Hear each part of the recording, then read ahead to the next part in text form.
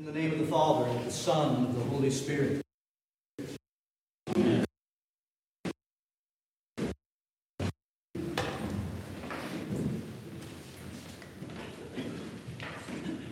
At Christmas, we saw the kingdom of God revealed so very close to the shepherds, showing us how close the kingdom of God has drawn so very near to all of us through this Christ child who was laying in a manger that evening.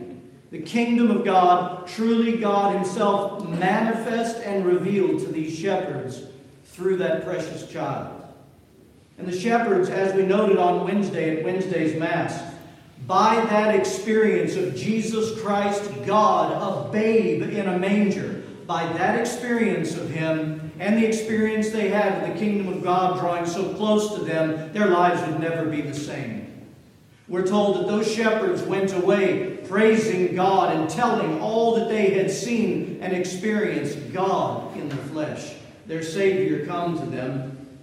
And today we see more people led to the experience of God in the person of Jesus Christ as a child. Today it's the Magi.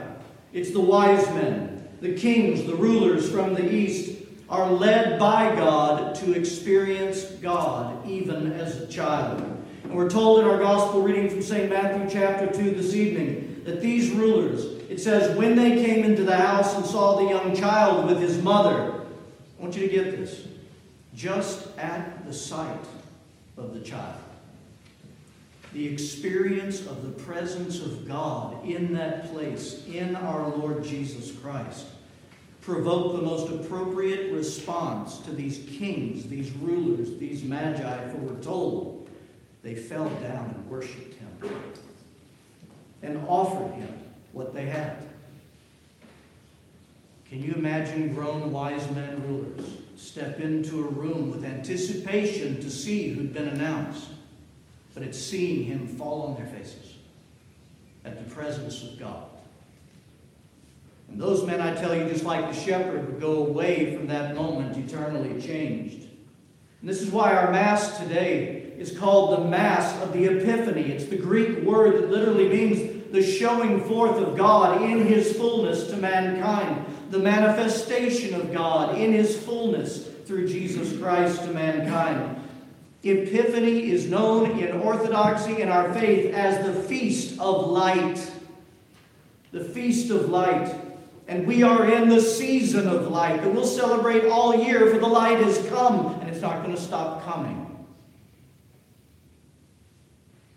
And here where his light shines, everyone that receives that light, there's no place for darkness. Darkness cannot coexist where light is received and shown and perceived. Darkness must flee away. Darkness has to roll away at light.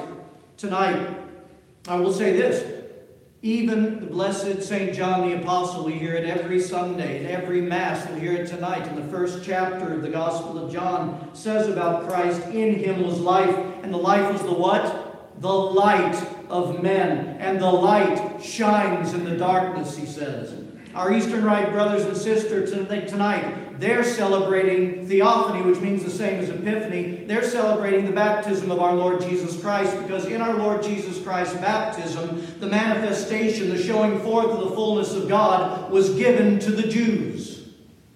And tonight we celebrate the manifestation, the showing forth of God through the Christ child given to the Gentiles. But make no mistake, the whole church celebrates the manifestation of God, the light of life coming to the world to illumine our darkness.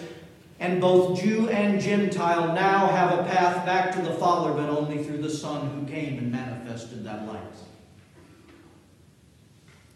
In all the church, we see that the light has come into the darkness through Christ our God for every single one of us, that the world, both Jew and Gentile alike, may see him and know him in this way. But I tell you that this flash of light that we celebrate at the birth of Christ and the continuing showing forth of the light of Christ to the Gentiles, to the Magi, is just the beginning of the celebration of light illuminating the darkness in order to save every soul. To illustrate this better, Allow me to read something from a devotional that my wife and family and I have been doing. It's a devotional, Orthodox devotional series. It takes us through Advent, Christmas, and tonight's actually the last one that we will do.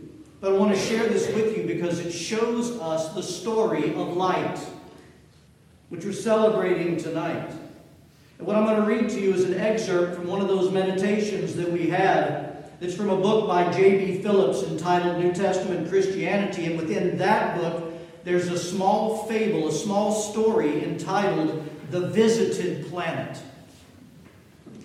So here's the deal. Tonight, I'm your father, you're my spiritual children. So let's be children hearing a story. And let's let our hearts be illumined a little bit and our minds freed up to be expanded into the gospel story, okay? It's a story of an older angel, a more senior angel, teaching a younger angel the finished work of Jesus Christ.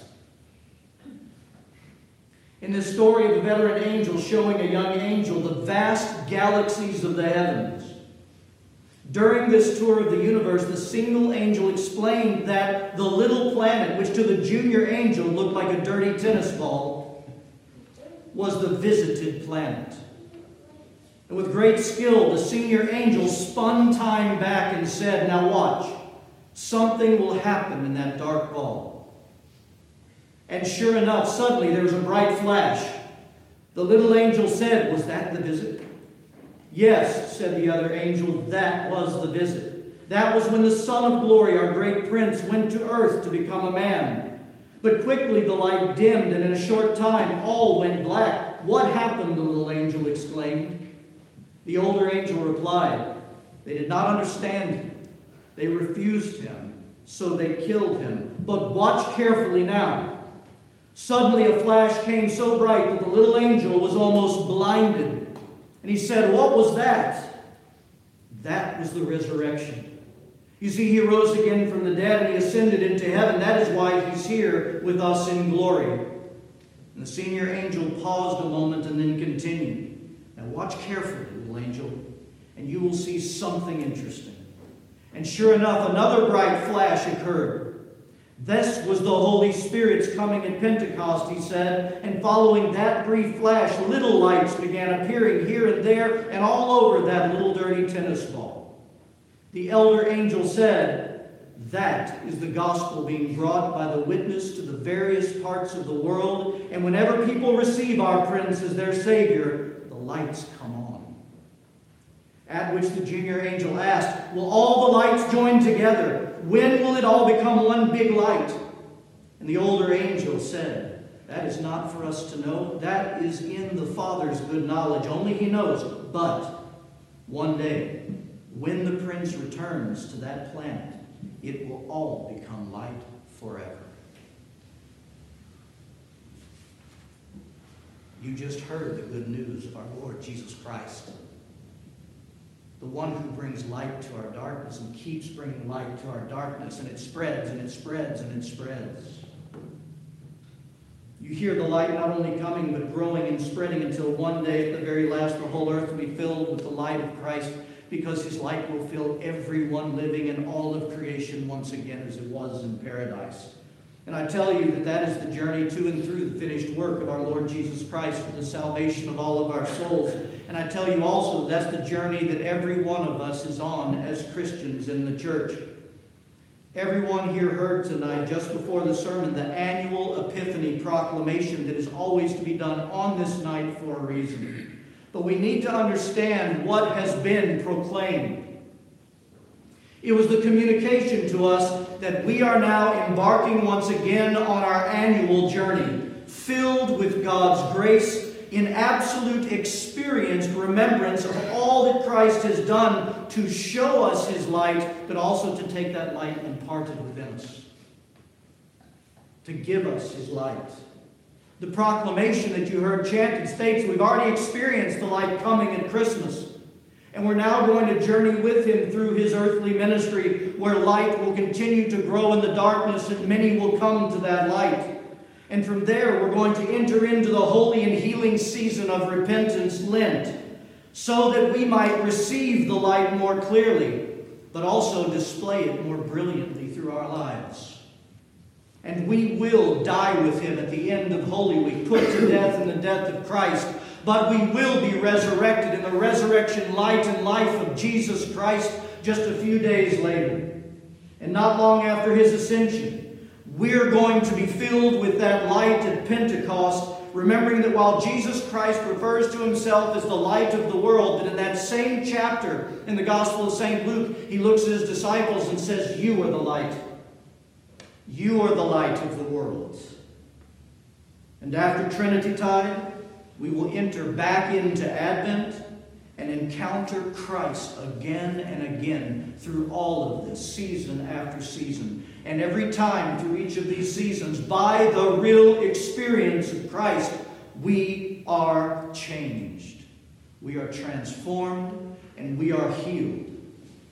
The question our Lord has for us this night is this: how will we approach the light of life, Christ our God, in each and every leg of this journey that he provides for us, where he comes to us to shine his light that we might receive it? How will we come to him?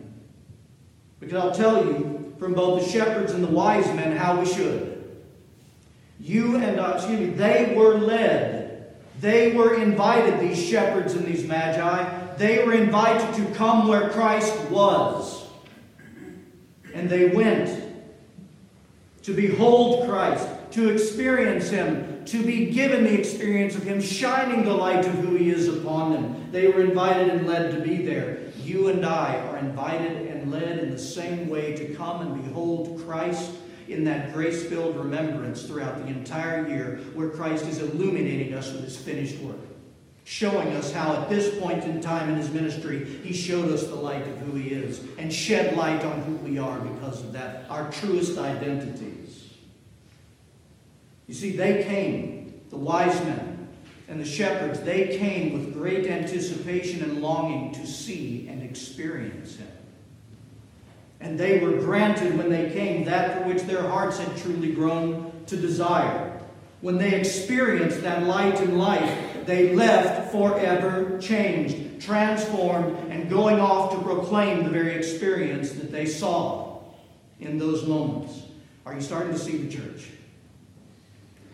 Every time we gather together, Christ is in the manger, Christ is on the altar, Christ is on the cross, Christ is in the grave, Christ is resurrected, Christ is present, Christ is born.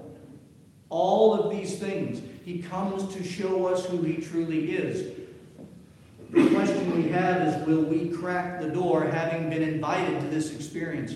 Will we crack the door open of our souls to behold the one who awaits us, who longs to show us who he truly is? Because if we will, our entire life will become one continued daily epiphany. In the name of the Father, and of the Son,